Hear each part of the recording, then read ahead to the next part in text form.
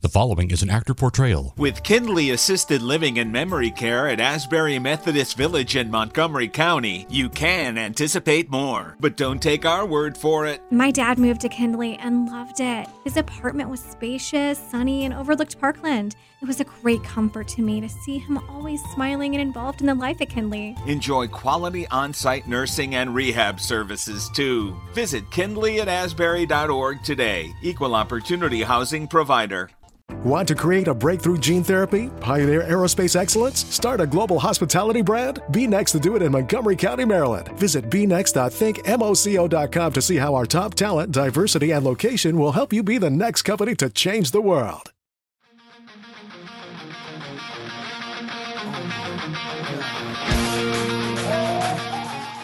Welcome to the Fantrax Prospect Tool Shed. If you love prospects, you came to the right place, as that's what this show is all about, covering all levels of the minors to help give you an advantage in your dynasty leagues. Now, here are your hosts, Eric Cross and Chris Clegg.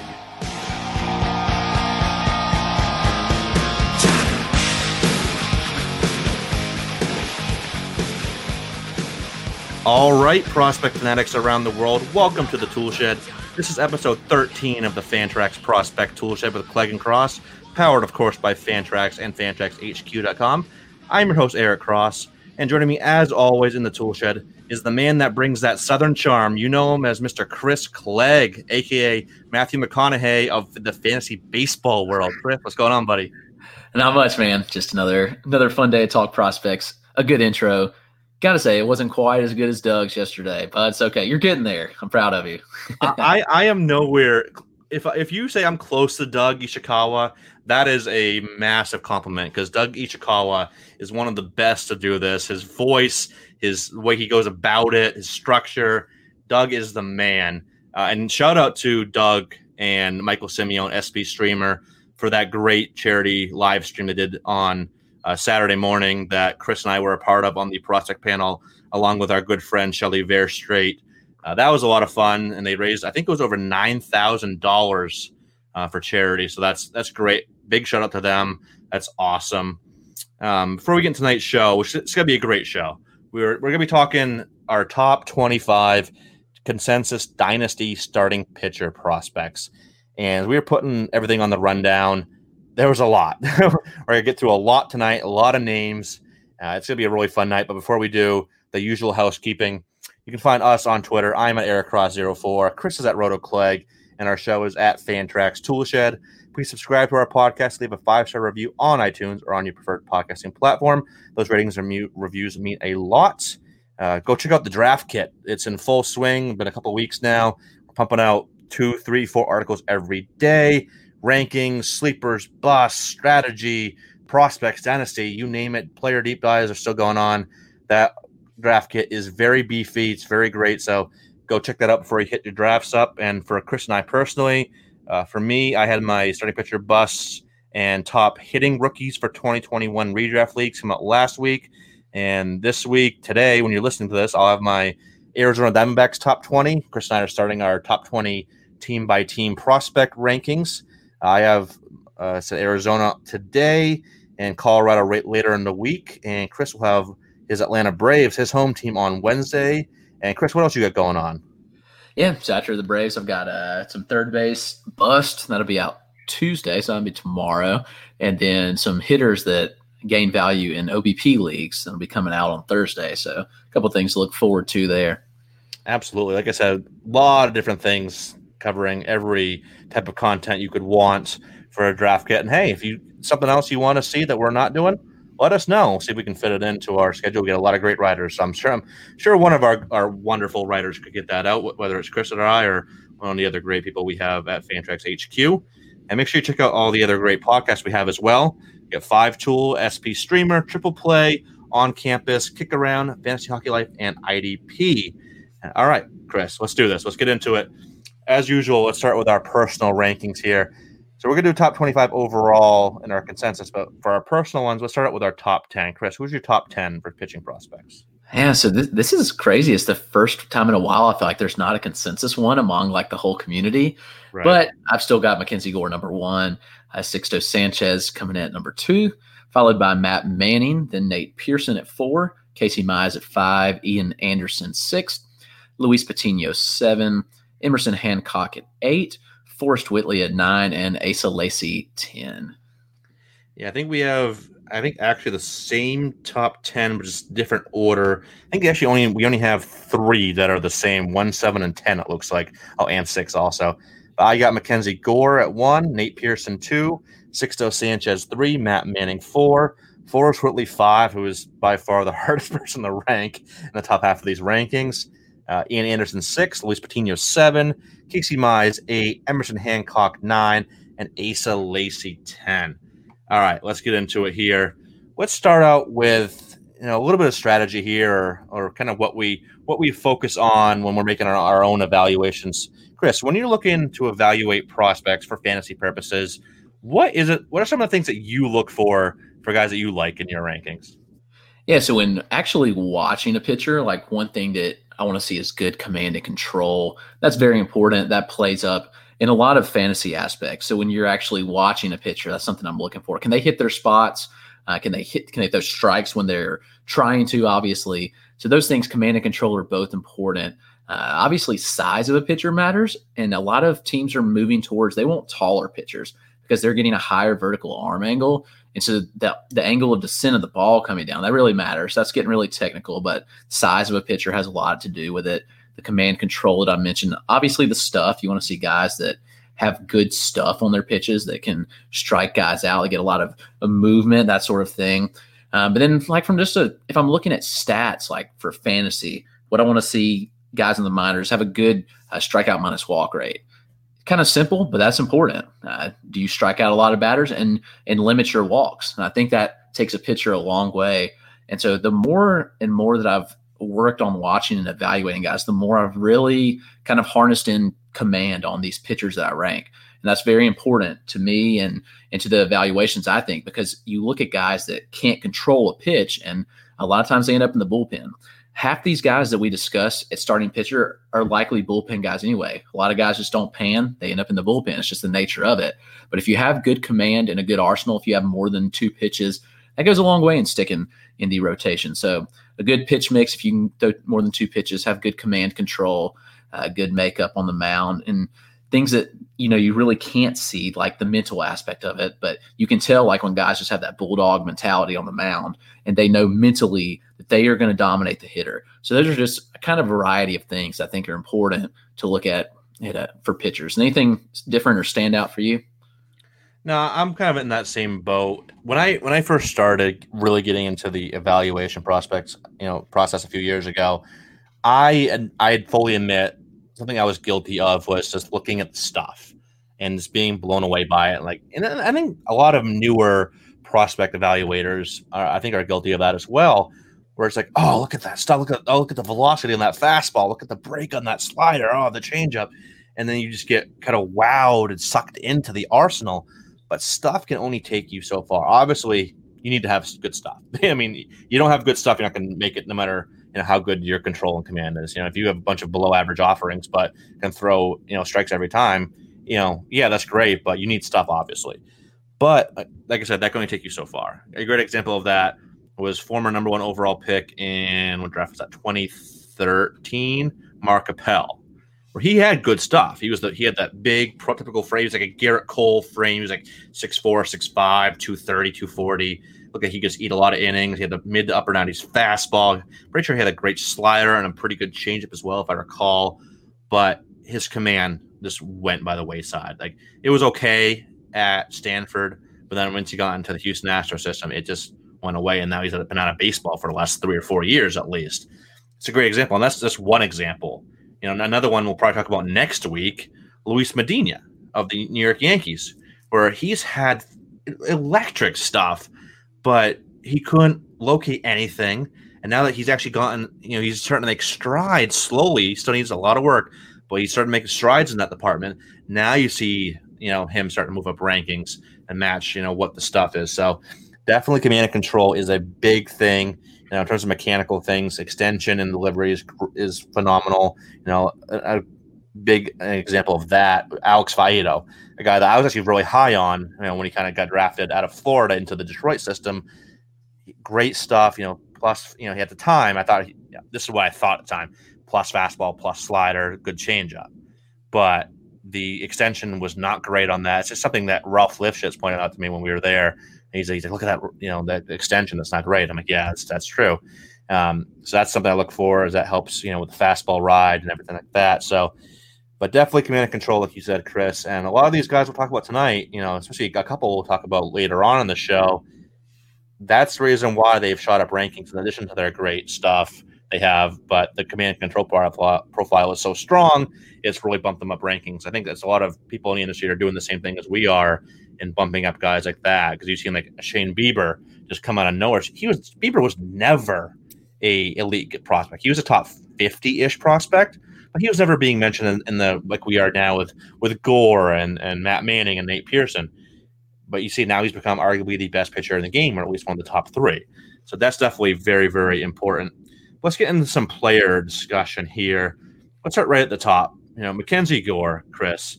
Now he's still our number one, both of us in our consensus.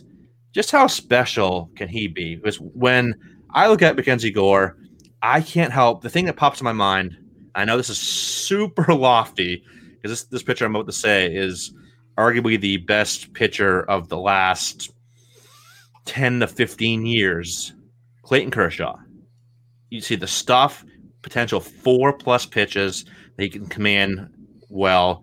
He throws strikes, doesn't get hit, doesn't get bit by that walk bug. 4+ pitches, lefty.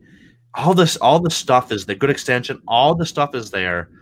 How good do you think Mackenzie Gore can be? Are we looking at a Cy Young Award winner in a few years? You think? I think so. And you mentioned that's the first player that comes to my mind too. It's just natural when you see and you watch him. It's like it's just Clayton Kershaw when you watch him pitch. And you mentioned that. I mean, he's got 4+ pitches potentially. Obviously, the command and control is elite. It's hard to find that. You just don't have guys that have that many polished pitches, plus have that good of command and control. Because we'll talk about another guy later in Forrest Whitley who has arguably 5 pitches that could be that good, but he just doesn't have the command control aspect. But dude, Whitley was just dominant. Like, this is silly numbers that he put up senior year of high school, like video game numbers. He went 11-0, had a 0.19 ERA, 158 strikeouts, and 5 walks in 74 innings. That's video game stuff. Like, you couldn't do that on MLB The Show if you put it on the lowest setting. I was about to say I couldn't even do that if I made the best pitcher possible and played on the easiest setting possible. Right. Paul Sporer might be able to, but I don't think I could do that. I need Paul, if you're listening, I'd love for you to train me up on MLB The Show. But anyway, I mean, he got drafted by the Padres, 3rd pick, huge signing bonus. He has had a blister issue that is kind of concerning to an extent, but I think that he's fine. I mean, he rebounded in a big way. In 2019, he was MLB Pipeline Pitcher of the Year. At age 20, he just dominated. I mean, among minor leaguers who had 100 innings, he finished first with a 1.69 ERA, a .83 WHIP, and then a batting average against of .164. And he was 5th in strikeout rate at nearly 36%. So he is elite. He's super athletic. He's got this high leg kick. It's just beautiful, but the delivery is repeatable, which makes it great. The fastball we talked about extension. The extension really lets the fastball plays up to 96 miles an hour, both in and out of the zone. He's got a big curveball. We can go on and on all day. I mean, like, he's that good. The question comes down to, and the question that I've seen a lot is, should we be concerned about Mackenzie Gore? They didn't bring him up last year. They had these injuries in the rotation. They needed arms. Why didn't Mackenzie Gore come up? So that this question keeps popping up everywhere. And the thing is, we don't know. No one has specifically come out and said he was injured. No one specifically came out and said he had COVID. No one specifically came out and said that he regressed. There were rumors that the fastball lost a tick or two of velocity. But my question is, was it a ramp-up issue? These guys during quarantine were throwing baseballs into a mattress in hotel rooms. This is what they were doing. There was issues with a lot of guys ramping up. I'm not concerned a bit about Gore, personally. People have dropped him down the ranks. I'm not going to, because I don't believe that there's any reason to be worried. if there was an injury, I think we would have known it. There would have been a leaked word. Yep. I just think they didn't have a desire to bring him up because they didn't need to. They didn't need to rush him. And the stuff's there. The control's there. Everything's there. He'll come up this year. And again, the questions will keep coming. Why do the Padres keep acquiring these arms? And should we be worried about him? No, they're just building a monster rotation because it costs them nothing. Exactly. That's what I was going to say. Like, why not? Like, first off, if any concern, I think they're more concerned about Lamet and his elbow just totally giving out for anything to do with Mackenzie Gore. Like you mentioned, why not? They still, even after getting rid of like 7 or 8 prospects, or even before, they had one of the deepest farm systems around and didn't really have a lot of holes at the major league level to fill. So why not trade Gabriel Arias and Ismael Mena and Reginald Preciado? Guys, there's some good potential there, obviously. And obviously they got rid of Patino in the Snell deal. But why not? I would do it. I wish my Red Sox did it. Chaim Bloom's over there signing Martin freaking Perez and his career 5 point whatever ERA. That's great. But Preller is putting together. He wants to win now, but he's almost like a more efficient version of Dave Dombrowski, where they're like, all right, win now, but Preller is doing it more calculated, where he's like, I'm not going to totally deplete the farm system, but I know where I have areas of strength in that farm system, and there's a lot of middle infielders, a lot of pitchers. It's like I can deal with Patino and Preciados and Gabriel Arias and whatnot. So yeah. And that's great. I would have done the same thing if I was running San Diego.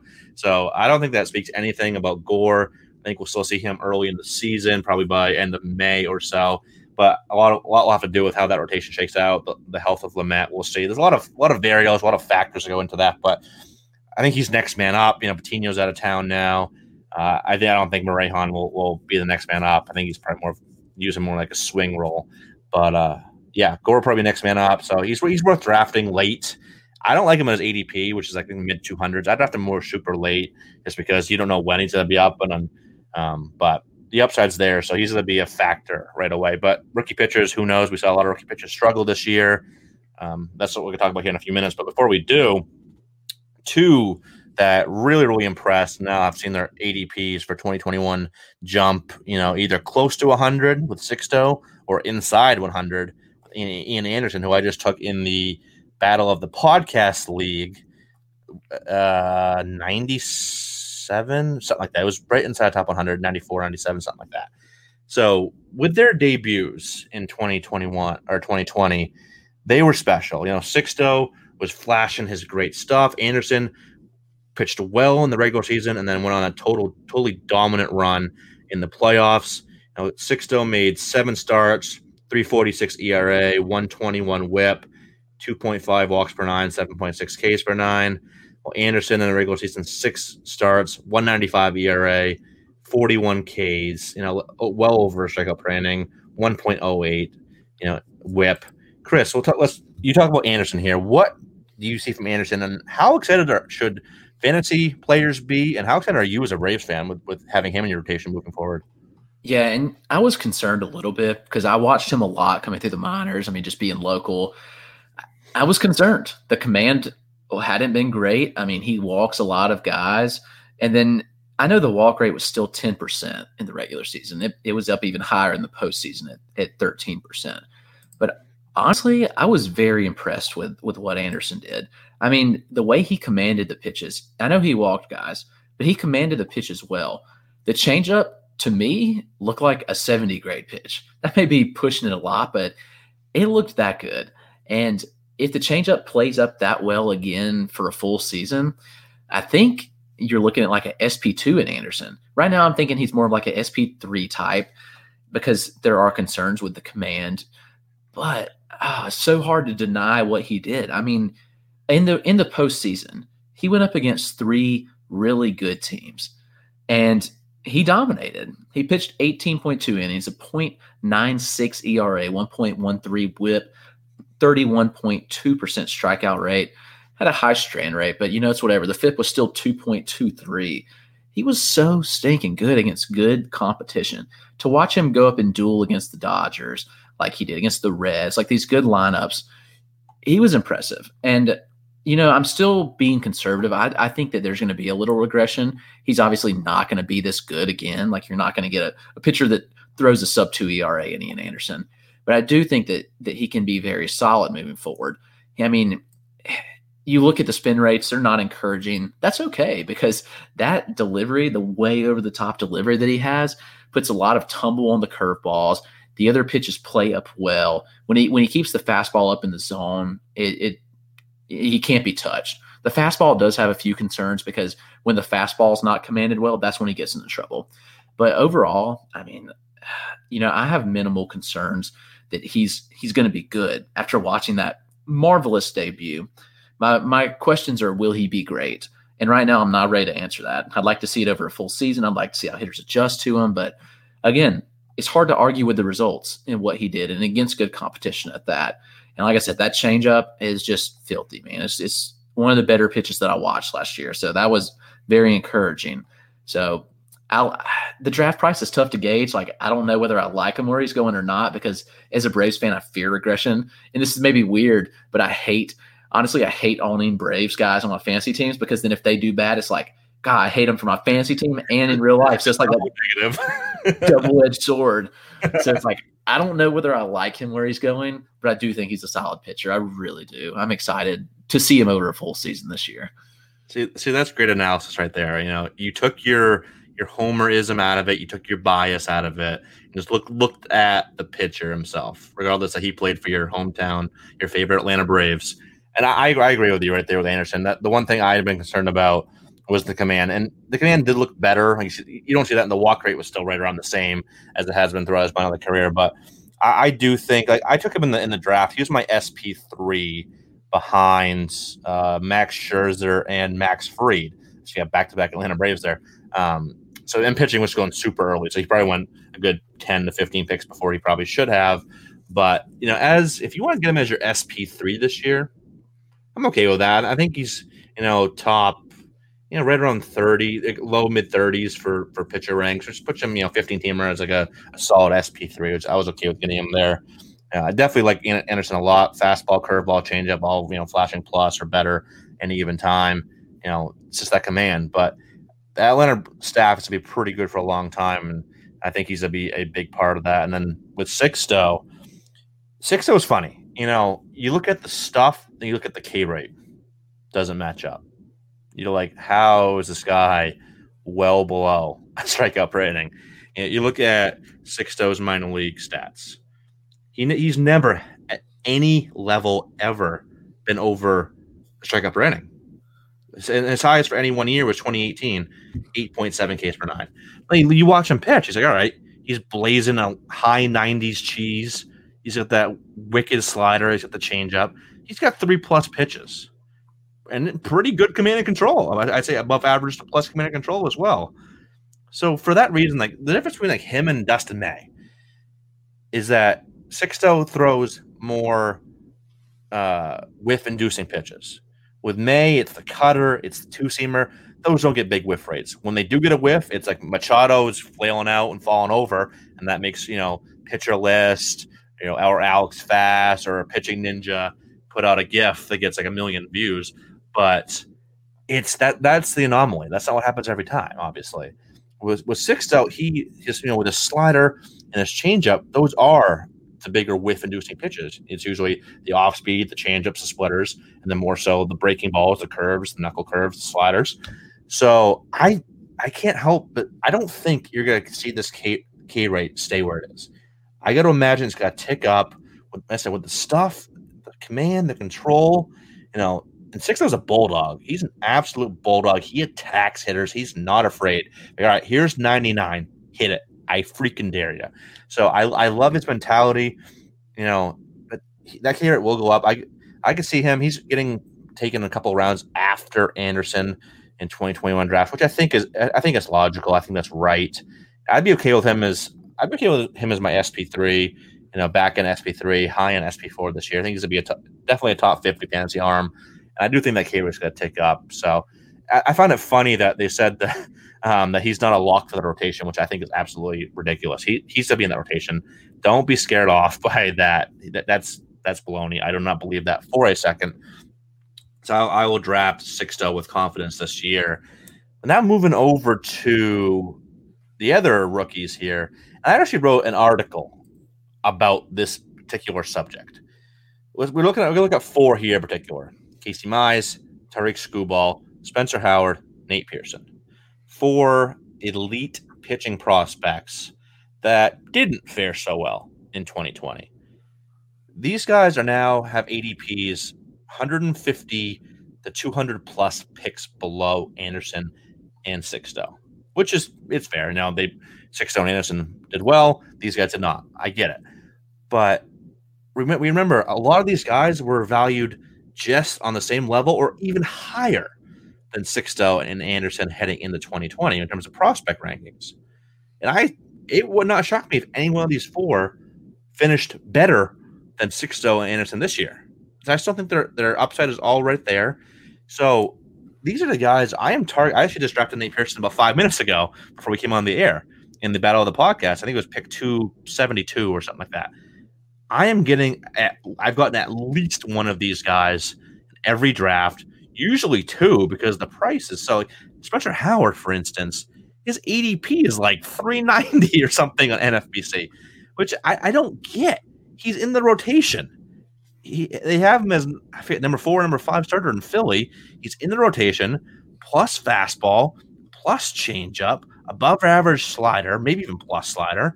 I mean, he was pretty much close to Anderson stuff-wise, and he has better command. I liked Howard more than Anderson coming into 2020. I wouldn't be surprised if Howard outperforms Anderson in 2020. I wouldn't bet money on it, but it wouldn't surprise me either. So these guys here, I am buying all the shares in 2021. I don't know if you're doing the same, Chris, but is any one of these guys more than the other that you like for 2021 or that you're still confident in or not so much confident in? Yeah, Howard would be the one that I'm actually the most confident in. I've always loved this stuff. I've loved the way Spencer Howard pitches. And, it was a rough debut. It wasn't good by any means. He had a 5.92 ERA, and in 24 innings, he struck out just 20% of hitters. It wasn't his normal K rates that were always up over 30%. But like you mentioned, the command is solid here. It's better than Ian Anderson's command. The pitch mix is, great fastball, solid slider, great curveball, very good changeup. He's proved that he can dominate higher levels. We saw him dominate in smaller samples, I'd say, in AA, but still, it's a matter of just transitioning, I think. And Howard will be fine long-term. You mentioned his ADP. I think his ADP is actually lower this year than it was last year, like before he had even got called up, which is nuts. Right. But I'll take it. I'm glad to take it there because he's going to start. Right now they've got him and Vince Velasquez in the back of the rotation. So if they happen to sign somebody, Velasquez is bumping out. It's not going to be Howard. Yeah, please. Yeah, Vince Velasquez is not a lock at all. No. And so I don't know. I'm pretty confident that Howard rebounds. I do have concerns about Casey Mize long term, and even this year, he didn't look great at all. He's like you mentioned with Sixto, he's never really had the strikeout stuff. He's possessed good command. We didn't really see it this year. I'm not overly worried about it, just because again, it was a small sample. It was a major league debut. There were some things going against him, obviously. But I'm just concerned long-term about his injury history. He's had a lot of injuries in the past in college, in the minor leagues. That does concern me a little bit. They've come out and said that he's not guaranteed a rotation spot, that he's going to be in the, quote, competition for it, which I don't like to hear at all. Then they talk about a 6-man rotation, and he's still in the competition for it. They've signed Jose Urena, for God's sakes, and he's going to pitch over. He's going to pitch over Casey Mize. Like, what are we doing? That doesn't make sense. Nope. All Urena is good for is beating Ronald Acuna. I knew you were going to bring that up. Acuna drops bombs off of him. He's just angry, and so he hits him, and then he injured him. And I'm mad, and I don't like Jose Urena. I can sense it. There's a little bitterness in your voice. I love it. Rant over. A little feistiness here from Chris. Rant over. Anyway, there are concerns about not Howard, but with Mize long term. But it is what it is. I think that he's still going to be a solid pitcher. He's not going to strike out a ton of guys. That's okay. Not overly worried about it. But I do think he's solid because you mentioned he's got a nasty splitter, nasty cutter, good command. Those pitches are excellent. The fastball is good. It's not great, but the secondaries are very good. Skubal, I like Skubal, honestly. almost as much as Mize, if not more. I really think Skubal can be the real deal. He pitched a little better last year. Again, smaller sample. Skubal's not really been the one that has the stuff or the command by any means, but you can't argue with the numbers that he's posted at each. All right, so here's his stops that he pitched. All right, we'll just go with low A or high A and double A, where he pitched 80 innings in high A, had 2.58 ERA, 1.01 WHIP, 30% strikeout rate. 42 innings at double A, 2.13 ERA, 1.02 WHIP, 48.2% strikeout rate. Just nasty. Yep. That's 17 Ks per nine. The fastball is dominant. That's his go-to pitch, obviously. So he's got the great fastball. He's got a good slider as well. I think the curve and change do need to develop as well as the command a little bit. But Skubal has all the ability to be just as good as Casey Mize, in my opinion. And it wouldn't surprise me a bit. Again, they use the word competing for a spot with him. Who knows? I don't even know how this is going to pan out in Detroit. You would think they'd let the guys have a shot and run with it, but I don't know. It's hard to say for sure.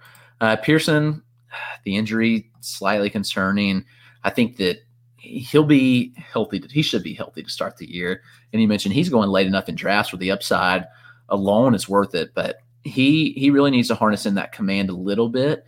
He doesn't walk a ton of guys, but the command can be spotty, can hurt him at times, but overall, you mentioned a guy that can really blow it by you with a true plus fastball, or plus fastball.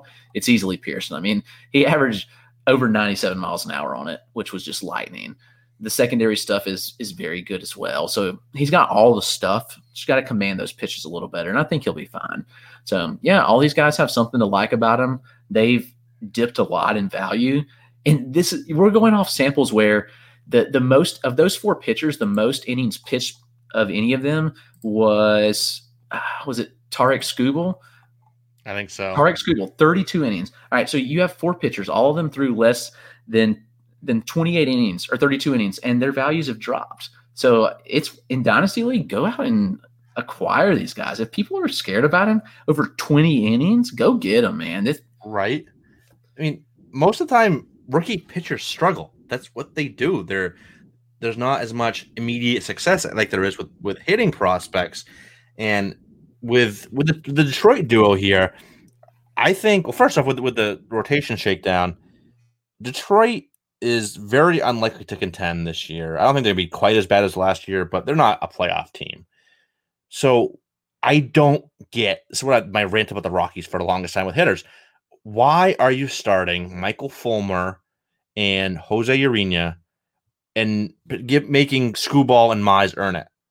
Put them in a rotation, let them have their ups and downs, let them learn, let them adjust, and they're going to be better for it sooner rather than later. You know, there's no reason for Casey Mize to be in AAA to start the season, or Tarik Skubal. No reason for either of them not to be starting full-time. So we'll see how that plays out in spring training. I think they're both going to start. Whether that is in the six-man rotation or not, who knows? But I think they're both going to start. With Mize, I say he has the higher floor. Skubal has the higher ceiling. I like Mize a little more, but it's really close. With Skubal, the comp I had the other day is popping in my head. Gio Gonzalez, lefty, good strikeout stuff. You know, ratios weren't like super elite, but just kind of like a good mid-rotation fantasy starter. SP3, SP4, it's just some good case. And, you know, Gio was pretty good for 6, 7, 8 years, and he kind of fell off pretty quickly. But I think that's kind of what we're looking at with Skubal. And then I put out this tweet about a week or so ago asking, would people be disappointed or happy if Casey Mize turned into, Kyle Hendricks? What I hate to always go to Kyle Hendricks. He's the punching bag for the high floor, boring pitcher. But you look at what Hendricks has done long term. It was a low 3 ERA. It was a little under a K per inning. It was like 8 to 8.5 Ks per nine. He's been a very good pitcher for a very long time. I get, Mize number 1 overall pick. You expect more. You expect Verlander. You expect Kershaw. But he's not the type of arm. So the splitter is great. The fastball is solid, but not elite by any means. He started throwing more two-seamers this year and started throwing a curveball out of nowhere. So I don't think he was even throwing a curveball before. When I saw him, it's the cutter-slider hybrid. Occasionally threw maybe under 5% the two-seamer, and then the splitter. he threw the sinker 27% of the time and the curveball 10.1. So over a third of his arsenal is kind of quote unquote new-ish pitches for him. And the curveball had a X slug of 1461, an X wOBA of 697. Granted, small sample size, I get it, and the sinker was not XBA of 342, X slug 606. Now, those weren't good pitches for him. The four-seamer was better. The slider was all right, and they got hit hard. And the splitter was actually not as effective as it usually was. So he's better than what he showed, obviously. But that's why I feel like dropping him down a little bit. I think he's one of those better real life than fantasy arms, where the fact that he doesn't have that super elite strikeout rate or even a good strikeout rate. I think where he is strikeout rate wise, it's like kind of average nowadays. It's like middle of the pack. When you're under a K per inning, that's kind of middle of the pack nowadays. So, but the floor is there. He'll probably have low ratios. Doesn't walk many guys. But definitely all in on the buy low of Casey Mize and Tarik Skubal here, and drafting them late too. I might be targeting one of them. They're both still on the board in my Battle of the Podcast League draft, so I might be targeting one or both of them, or Howard even later on here in a few rounds. But another arm here that kind of struggled a bit in 2020 was Luis Patino, who is now in Tampa Bay. He came over from San Diego in the Blake Snell deal as kind of the centerpiece there. Chris, what do you like about Patino? Are you still in on Patino's? I know I am. I'm in on him as a pitcher, but I have such mixed feelings about him going to Tampa Bay. Sometimes they really work wonders with guys, and they're great at developing pitchers, but I'm just so concerned that this is like a 3-inning type guy that they throw in there. I don't know. I hate to say that because Patino's really good. He's got an excellent fastball. He's got great makeup on the mound. Just his presence on the mound is elite. And before last season, I mean, this was a guy who was top 25 in most people's rankings. And again, a 17-inning sample has caused people to fall on him, which is stupid in my opinion. Again, it goes back to the whole deal this year of people saying they're taking the small samples in strides, but then they're overvaluing the small samples. But anyway, with Patino, he's solid, very solid strikeout numbers. He's got good command. Even though the walk rates don't really express that well, he's got great command. The control obviously could use a little work, as he does walk a decent amount of hitters, and he has in the past. Before debuting last year, he only had 7 innings above high A ball. So we're talking about a guy that basically jumped from single A to the majors. So I think you could expect some struggles, obviously. I mean, that he's basically skipped 2 levels that were important in his development. And so it'll be interesting. I don't know whether he starts out in AAA with Tampa Bay or not. It'll be interesting to see because I think he can use a little more seasoning in the minor leagues. But at the same time, the Rays just gave up their arguably best pitcher, and they're a contending team. And Patino was their best piece back. So do they stick him in the rotation and let him run? I'm not really sure. We'll have to wait and see on that. But no, I mean, I maybe have dropped a little bit on Patino, but honestly, not that much. He's still my 7th overall pitcher, while he may have been 6 or 5 like 6 months ago. So I haven't really dropped him that much. I still believe in what he has. I'm just so concerned about the Rays just messing with him. But I'm afraid that he's one of the good guys they develop. Yeah, I'm still in on Patino. Like we kind of forget or overlook, I should say, that 2020 was by no means a normal season. Like from really when pitchers were really usually early to mid-March is really when pitchers in spring training really start ramping up, getting ready for the season. That the innings really start going up in spring training outings and whatnot. So Patino, I'm giving a lot of these guys, the rookies that struggle, a pass. Is I saw them, and I didn't see all of them live, but I saw what they did in the minor leagues, and yet that doesn't automatically mean success in the majors. But we're going like you mentioned, all these guys had 30 or less innings pitched. I am not about to jump ship at any of these guys for a bad 5, 6, 7 starts at the most. So definitely buying Patino where I can here. 2021, I don't know. Like you mentioned, he was a centerpiece, so that definitely means he's a long-term stud for them, a long-term piece of their puzzle. I don't know if that happens on opening day. Probably not. maybe, but he should be up first half of the season. Probably, I'll say May. Throw a month out there. But then again, Tampa Bay, they throw 6-man rotations, they throw openers. Who knows? Just not a lot of guys getting super deep in the games in that team. So we'll see. I'm not super high on Patino for this year, but long term I definitely am. And then same thing with Matt Manning. People are kind of wondering, where the heck is Matt Manning when both Mize and Screwball got called up? There's a little bit of a forearm issue there, so people are kind of worried about that. But I still, and you have in your rankings as well, I still like Manning the best of the bunch. I saw Manning twice live in the minor leagues, and he impressed me more than Casey Mize, who I saw twice as well, including I saw them back-to-back starts in Hartford, Connecticut in May of 2019. With Manning, he could be an ace if further development happens with his changeup and his overall command. That's what kind of vaulted him from very good with upside to elite in terms of pitching prospects, because he has the mid-90s fastball with run, commands it better now. Changeup flashes above average, so he needs to get a better feel for it. He can kind of throw it too much to the right, his arm side, and it kind of fades away. But there's good movement on it. Needs to get better feel, better command for it. Curveball is a hammer. That curveball, I want to throw a 70 grade on that curveball. It is a thing of beauty. He can locate it for strikes. He can bury it below the zone. That's why I said about with Nate Pearson's slider. That's what kind of puts breaking balls in the 70 grade. It's all great that you can bury it below the zone. It's got a big break. You can get whiffs, but if you can land that for strikes, it makes the hitters respect it that much more. And that's what Manning can do with his curveball. So he's another one. I think we see him early once Fulmer gets probably injured again and Urena has a 7.5 ERA. And we'll see all of the big three in that rotation. It's going to happen at some point. So, I wouldn't draft him in standard redraft leagues, but your 50-team draft and hold or something like that, deeper benches. I'll give a shot to Manning here because I think he could be at least a big strikeout arm. Are you targeting him kind of those leagues as well? Yeah, 100%. And like you said, I think he's going to be the best one of those three in Detroit. The fastball, curveball are both plus pitches. Changeup, like you said, if the changeup can develop to plus, then you're probably looking at borderline ace because I think the command ticks up as well. He's just all around a stud, in my opinion. You hit on most of everything that we needed to say about him. He's talented. I'd go out and get him. If people are concerned about him in Dynasty, dude, 100% buy him because people are just so quick to drop value on players. And a lot of these guys we've discussed, their Dynasty value has dropped significantly.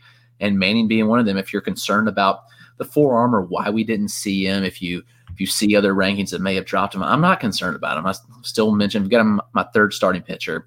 Go out there and get this guy. I think we see him this year. He probably gives you a good half the season. At worst, I really think we'll see more of him than that. But by June, July, he should be up, honestly. So Manning's a guy I'm definitely targeting, and especially in dynasties, I want to get him right now before his value takes off. Absolutely. And one quick note here before we go to break. Something I like to always point out. If you wait until these guys get called up, these elite prospects, especially in fab leagues, you're going to pay through the freaking nose in fab, especially with a guy like Matt Manning when he's one of the top pitching prospects in the game. And I know this is easier said than done, but if you can, follow the beat reporters, follow people that are close to these teams, and just try to sniff it out. Like if you're getting all the rumblings, like, all right, Manning is or whoever it may be, is close to getting called up. Grab him a week earlier so you can get him for so much cheaper. Then you don't have to waste, a third or a half of your fab with some of these guys. Something like Wander Franco, he's a go for like 80% of people's fab budgets when he gets called up. Sniff that out. Get him a week or two before. Something that you have to go a few weeks before if you have the depth to do so, obviously.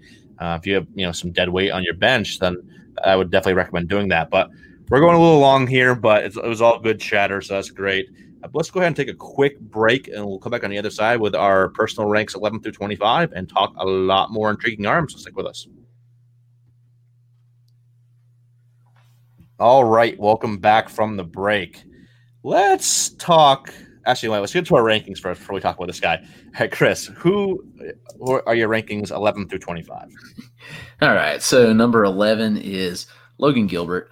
Number 12, George Kirby, back-to-back Mariners guy. Spencer Howard, Clark Schmidt, Max Meyer, Grayson Rodriguez, Michael Kopech, Edward Cabrera, Tariq Skubal, Nick Lodolo comes in at 20, and then Josiah Gray, Braylon Marquez, Daniel Lynch, Tristan McKenzie, and Simeon Woods Richardson rounding out the top 25. For me, I got Spencer Howard 11, Michael Kopech 12, Max Meyer, Logan Gilbert, Grayson Rodriguez, George Kirby, Tariq Skubal, Nick Lodolo, Braylon Marquez, and Micah Bell at 20. Then the last 5, Shane Boz, Clark Schmidt, Simeon Woods Richardson, Edward Cabrera, and Matthew Liberatore. All right, I jumped the gun coming back from the break because this guy is so fun to talk about. So let's get into him. Forrest Whitley. Chris, you and I were talking about him before we started recording, and we both kind of had the same sentiment where if you're ranking strictly on upside and ceiling alone and not factoring in anything else, he's up there with Gore. Tier 1 is Gore and Whitley, and then there's a drop off to the Pearsons and Sixtos and everyone else. And before Gore kind of emerged and before Whitley kind of took the opposite route, Whitley was the top dog in the minor leagues, and it wasn't even close, to be honest with you. Look at some of the numbers that he put up in the low minors. Now, his lowest K per 9 any season is 11.5. That's his lowest. The highest is up 13.9. But, of course, he's got, you mentioned Chris earlier, 4 or 5 potential above average to plus pitches, but the command has not been there. It was already kind of shaky, kind of 50 grade at best in 2016, 17, 18. And then they started messing with his mechanics and his arm slot, and everything just went totally haywire. It reminds me of when we tried messing with Daniel Bard and screwed him up. I hope we don't do the same thing, or Houston doesn't do the same thing with Whitley, because obviously he has a lot more potential impact than Bard. And you can look at 6'7", 240, the stuff. The strikeouts will be there. He's shown, like I mentioned, they never went away. Even when he was at his absolute worst, he was still striking out guys because the pitchers were still moving. But, the smarter hitters were laying off on them, and the walk rate ballooned. But then, saw him out in Arizona, in the Arizona Fall League. He made 6 starts, 2.88 ERA. He looked better. It wasn't great. It was still a little bit higher whip. The walk rate was still a little bit high, but it was better. But I am still you have him ranked 9th. I have him 5th. It's hard to rank him, but I'm still all in on Forrest Whitley because, we've seen Houston has a pretty good track record of developing pitchers. We saw that this last year with Christian Javier, Framber Valdez. So I'm still kind of in on Whitley at being a potential ace starter because if he fixes the command and control and gets back to where he was, he's never going to be a Bieber in that area in terms of command and control. But if he can just get back to this 50 command, 50 control, which I think is possible, so walk rate, 8-9% or so, that is going to allow him to be a potential ace for fantasy because the strikeouts, the ERA will be pretty solid. Maybe the whip's a touch higher, but man, see people that have just totally been like, oh no, I'm done with Forrest Whitley. I can't do it. You don't give up on a guy with this much talent. I mean, it's crazy. I don't know if you feel the same way, but that's crazy to me. Yeah, buy low alert again, but it tore me up putting him 9th, honestly, because he's so talented. And like you mentioned, prior to 2019, he was the number 1 pitching prospect in the game. So then we had a poor 2019 season where he only accumulated 50 innings roughly. And then he dominated I thought he pitched really well in the Fall League. Obviously, you were there. I didn't see him live. So I thought he pitched pretty well in the Fall League there. And then 2020 was a weird year. The Astros didn't call him up. There were some injury concerns, but 5 really good pitches. I mean, in the fastball, he just dominates hitters. The fastball sits upper 90s. You mentioned he's 6'7". He gets huge downhill playing. The fastball just really plays up as he gets that extension. The slider's good. The curveball's plus. The changeup's plus. He's got a cutter also that's above average. The command is just the command. It's killing him. And the walk rates were fine. They weren't great prior to 2019, but you can get away with it. Plenty of starters have walk rates between 8 to 10% and are good pitchers. They can get away with that. Like you said, not Shane Bieber, but he doesn't need to be because he was striking out 30+% of batters prior to that. It's just so hard. It's hard to know what to do with him. It's hard to know what the Astros are even doing with him. But you mentioned the ace upside is easy to see here. Of any of the pitchers we mentioned, I would say Gore and Whitley are really the only ones that I would say are confident saying have the upside to be an ace. Manning's kind of borderline. He's got some work to do. Whitley has a ton of work to do as well, but he's dominant. And I'm just curious to see. We didn't get many reports out of the Astros like alt side or anything, so we don't know what happened. Hard to value him. But, man, we can just dream on what can be, and hopefully it turns into him actually performing. And we don't see him going by the wayside because the talent is immense here. And he's a guy on all my teams. So go out and acquire him right now. The value's low enough where you're not going to have to give up nearly what you would a year ago. So now's the time to acquire him. No doubt. And I hope he kind of gets at least half a season AAA. Get himself right again, coming out of the pandemic, get right, and then bring him up later. There's no huge rush to bring up Forrest Whitley. You want him for the long term. He's not going to be a big part of your 2021 plans. But Whitley, like you mentioned, those are the two, him and Gore.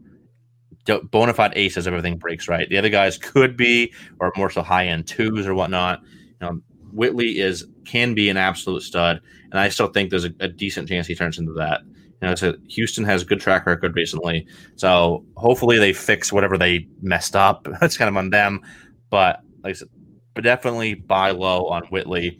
And now we transition to one of the more volatile, harder to rank guys to two of the safer guys on this list. Two guys that are the epitome of what we were talking about in the intro with what we look for.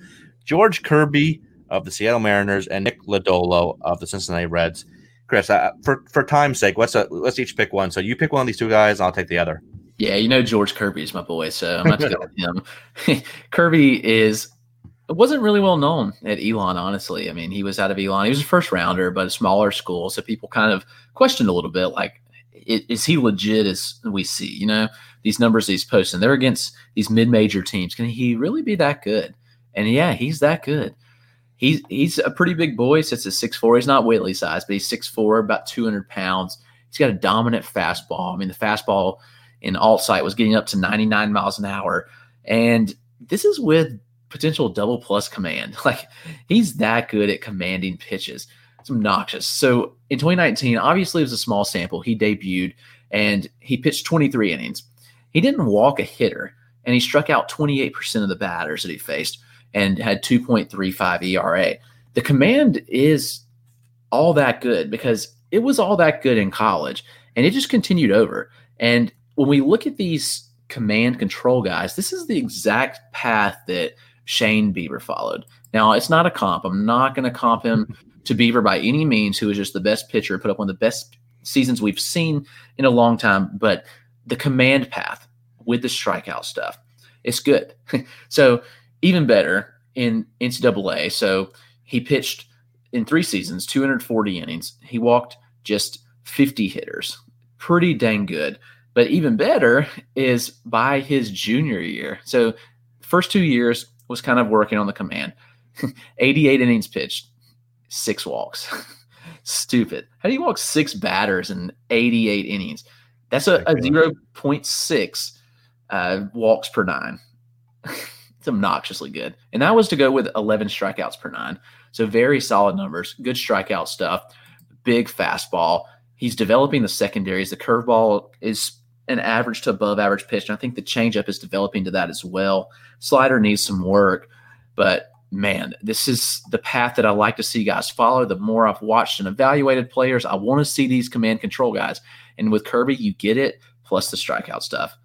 Just works well. So Kirby's a guy that I think is going to make a big jump this year and that I'm extremely excited about. Yeah, same with Lodolo. I have Kirby ranked a little bit above Lodolo right now. I think Kirby has better stuff overall, and that's the gap. I think command and control profiles are both very solid here, but I think Kirby has better stuff. But that's no slight to Lodolo. He's got pretty solid stuff as well. It's a 3-pitch mix: fastball, curveball, changeup.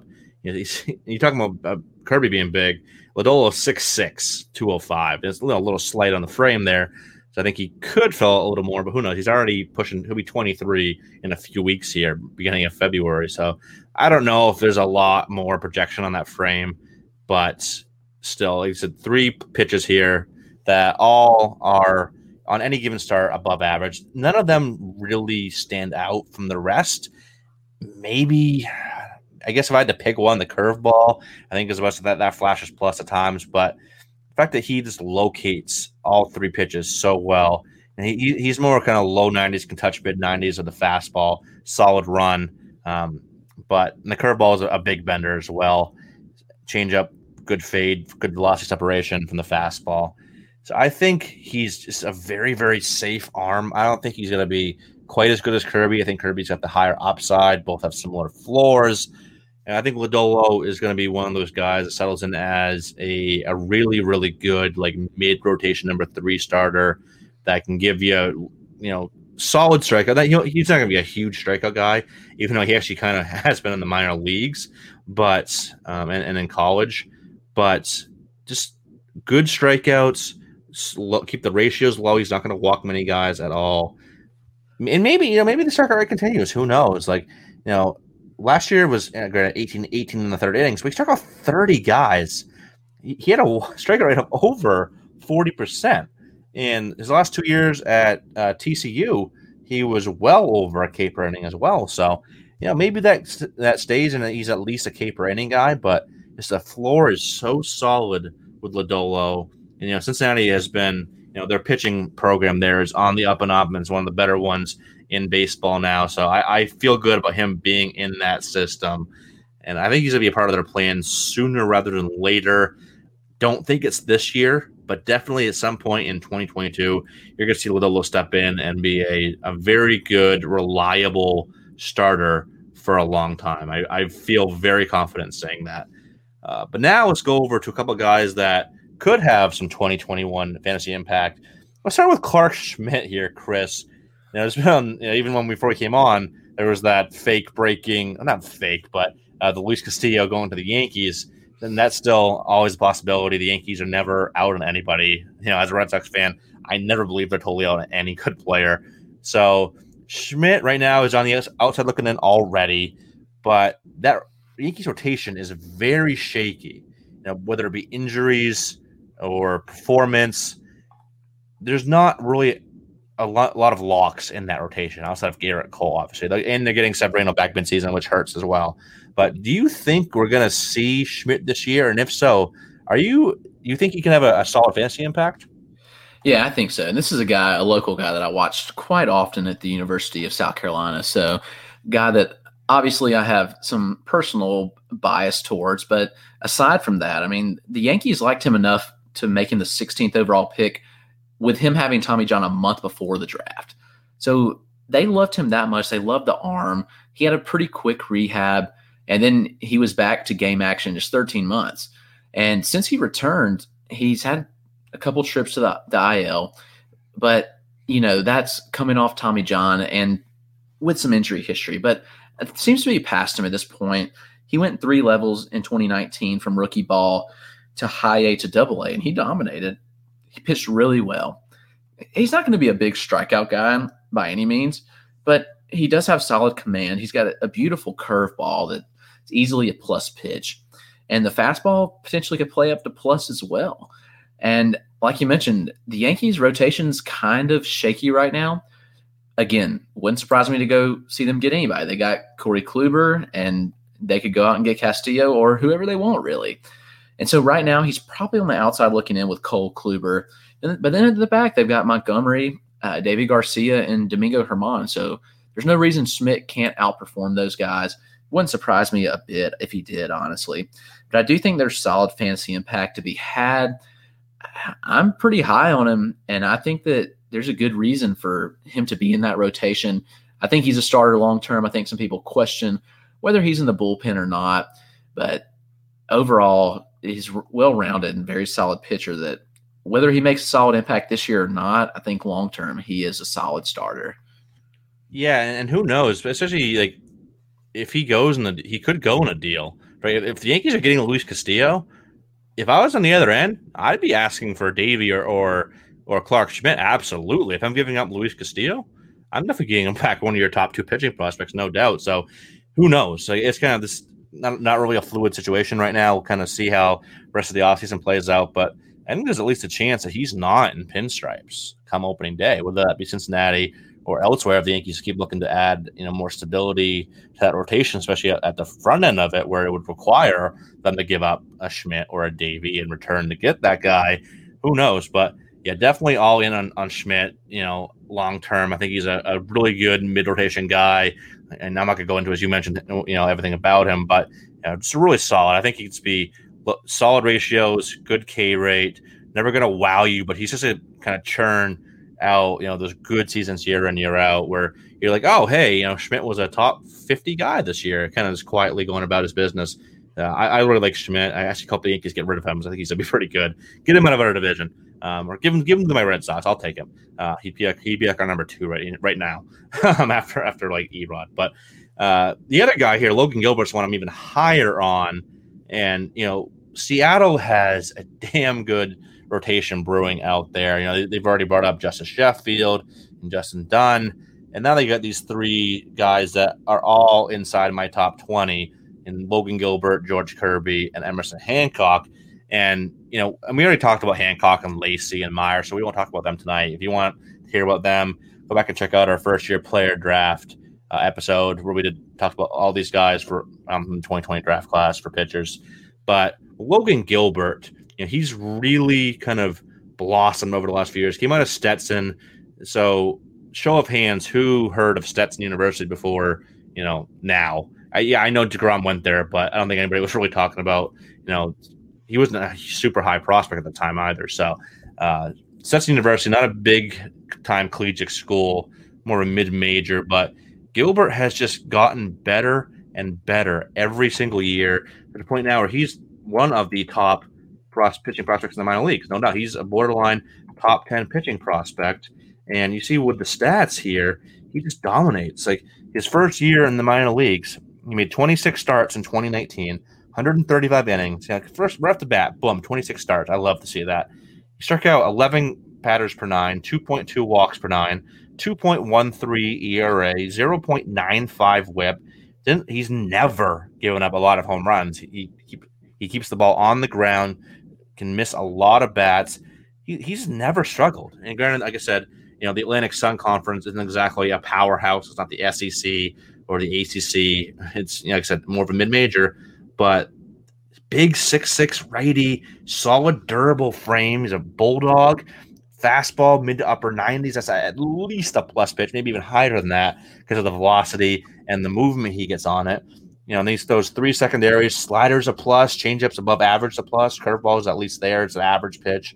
So, I love Gilbert. I can see him being the best one out of this bunch, even better than Kirby, even better than Hancock. I love them all. Does not slight to any of the 3, but Gilbert's a dude, man. And we'll probably see him mid-season. Like he already advanced up to AA 2019. So I could easily see him, and there's not a lot in his way either. So, start him at AAA. He starts dominating there, 6-8 starts. June, July, I think we could see him. So he could be a nice mid-season waiver wire target. I like him a lot, like you said. It wouldn't surprise me. They're close. All those guys are close. They're all top 50 prospects for me. When you're looking at Kirby and Gilbert and then Hancock as well now in the fold. But no, I think the sum of the parts is really solid there. And it wouldn't surprise me to see him develop as the best of the bunch. So a very exciting prospect. Yeah, for sure. Another exciting prospect here, but one that's not quite as stable. Michael Kopech, it's kind of funny that he's still a prospect, even though he made his professional debut, or his major league debut, I should say, way back in 2018. You don't really see that too often where a prospect is still prospect eligible 3 years later. But, between him missing 2019 due to injury and sitting out all of 2020, that makes him so he's still prospect eligible barely, but he's still there. We still got to rank him and talk about him. Chris, are you he's kind of like Whitley, but like less talented. Very, very high upside, obviously, but not quite as high as Whitley. But kind of the same where it's like the floor is kind of lower due to the command issues. And he said he's had some off the field stuff that he's been dealing with, and the injury history. Are you still in on Kopech? Are you kind of fading him? I want to be in on him, but there's aspects outside of baseball that concern me. The injuries And then you mentioned, I mean, like the reason he opted out, we heard a variety of things. I heard that it was just mentally he was struggling. And so that kind of concerns me. And, you hate to hear that, but it does concern me long term when we're looking at his fantasy value. Like, is he going to be volatile like that? Is he struggling mentally on the mound? Things that, we don't see, but really affect the way a pitcher performs. And so that has some slight concerns in my mind. Obviously, he's always struggled a little bit with command.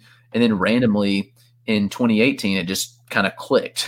The command was there for a short time. Then he blew out his elbow, which sucked because we couldn't really see, how he would develop and whatnot. Always been a wild pitcher, though. Always walked a lot of hitters. Always struck out a lot of hitters. And kind of like Forrest Whitley to an extent. The upside's pretty immense here. I mean, you're talking, if everything clicks, probably an SP2. But also, if you hit the floor, we're looking at a bullpen guy. Who knows? He could be a dominant closer with that fastball and slider combo. But Yeah. And additionally, he's got the curve and change. The changeup needs a lot of work, but the curve is a solid pitch. So he's got the pitch mix to be a starter. But you hope for a value standpoint that he does pan as a starter, but he could be about a valuable bullpen piece. Hard to say. And I don't know. I'm so mixed on his value right now, especially for 2021. I don't know where to value him. The Sox keep going out and getting guys, and there's reports that now they're talking about getting Felix Hernandez, which, that essentially boots Kopech out of the rotation if that does happen. Again, we're talking about a Felix Hernandez who's way past his prime, but if that's what if they're going to sign him, they're going to sign him to start, which concerns me. But I mean, maybe Kopech spends a little time in AAA. I mean, he's already spent 2 seasons in AAA, 140 innings of time in AAA, so he's more than ready. Looking at from an age standpoint, he'll be 25 at the start of the season. It's time. So they need to let him have his chance to run with it and see. But I don't know. I'm just so mixed on the value here. I don't know what to even expect when we haven't seen him pitch since 2018.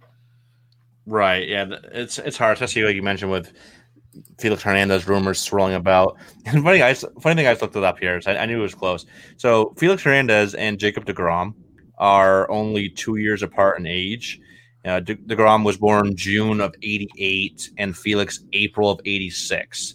So they're only 2 years apart, but look at the difference in innings. It's ridiculous. Felix Hernandez has made 418 starts in his career, 2,729 innings. And the 2-year younger DeGrom has 1,169 innings on his arm. So it's just funny that they're only 2 years apart, but you would never think that they are only 2 years apart just by the difference in how long they've been around. Felix has been around since he was like 12, it seems like. He's been around since I was 12. Yeah. Pretty much. Actually, he pretty much has.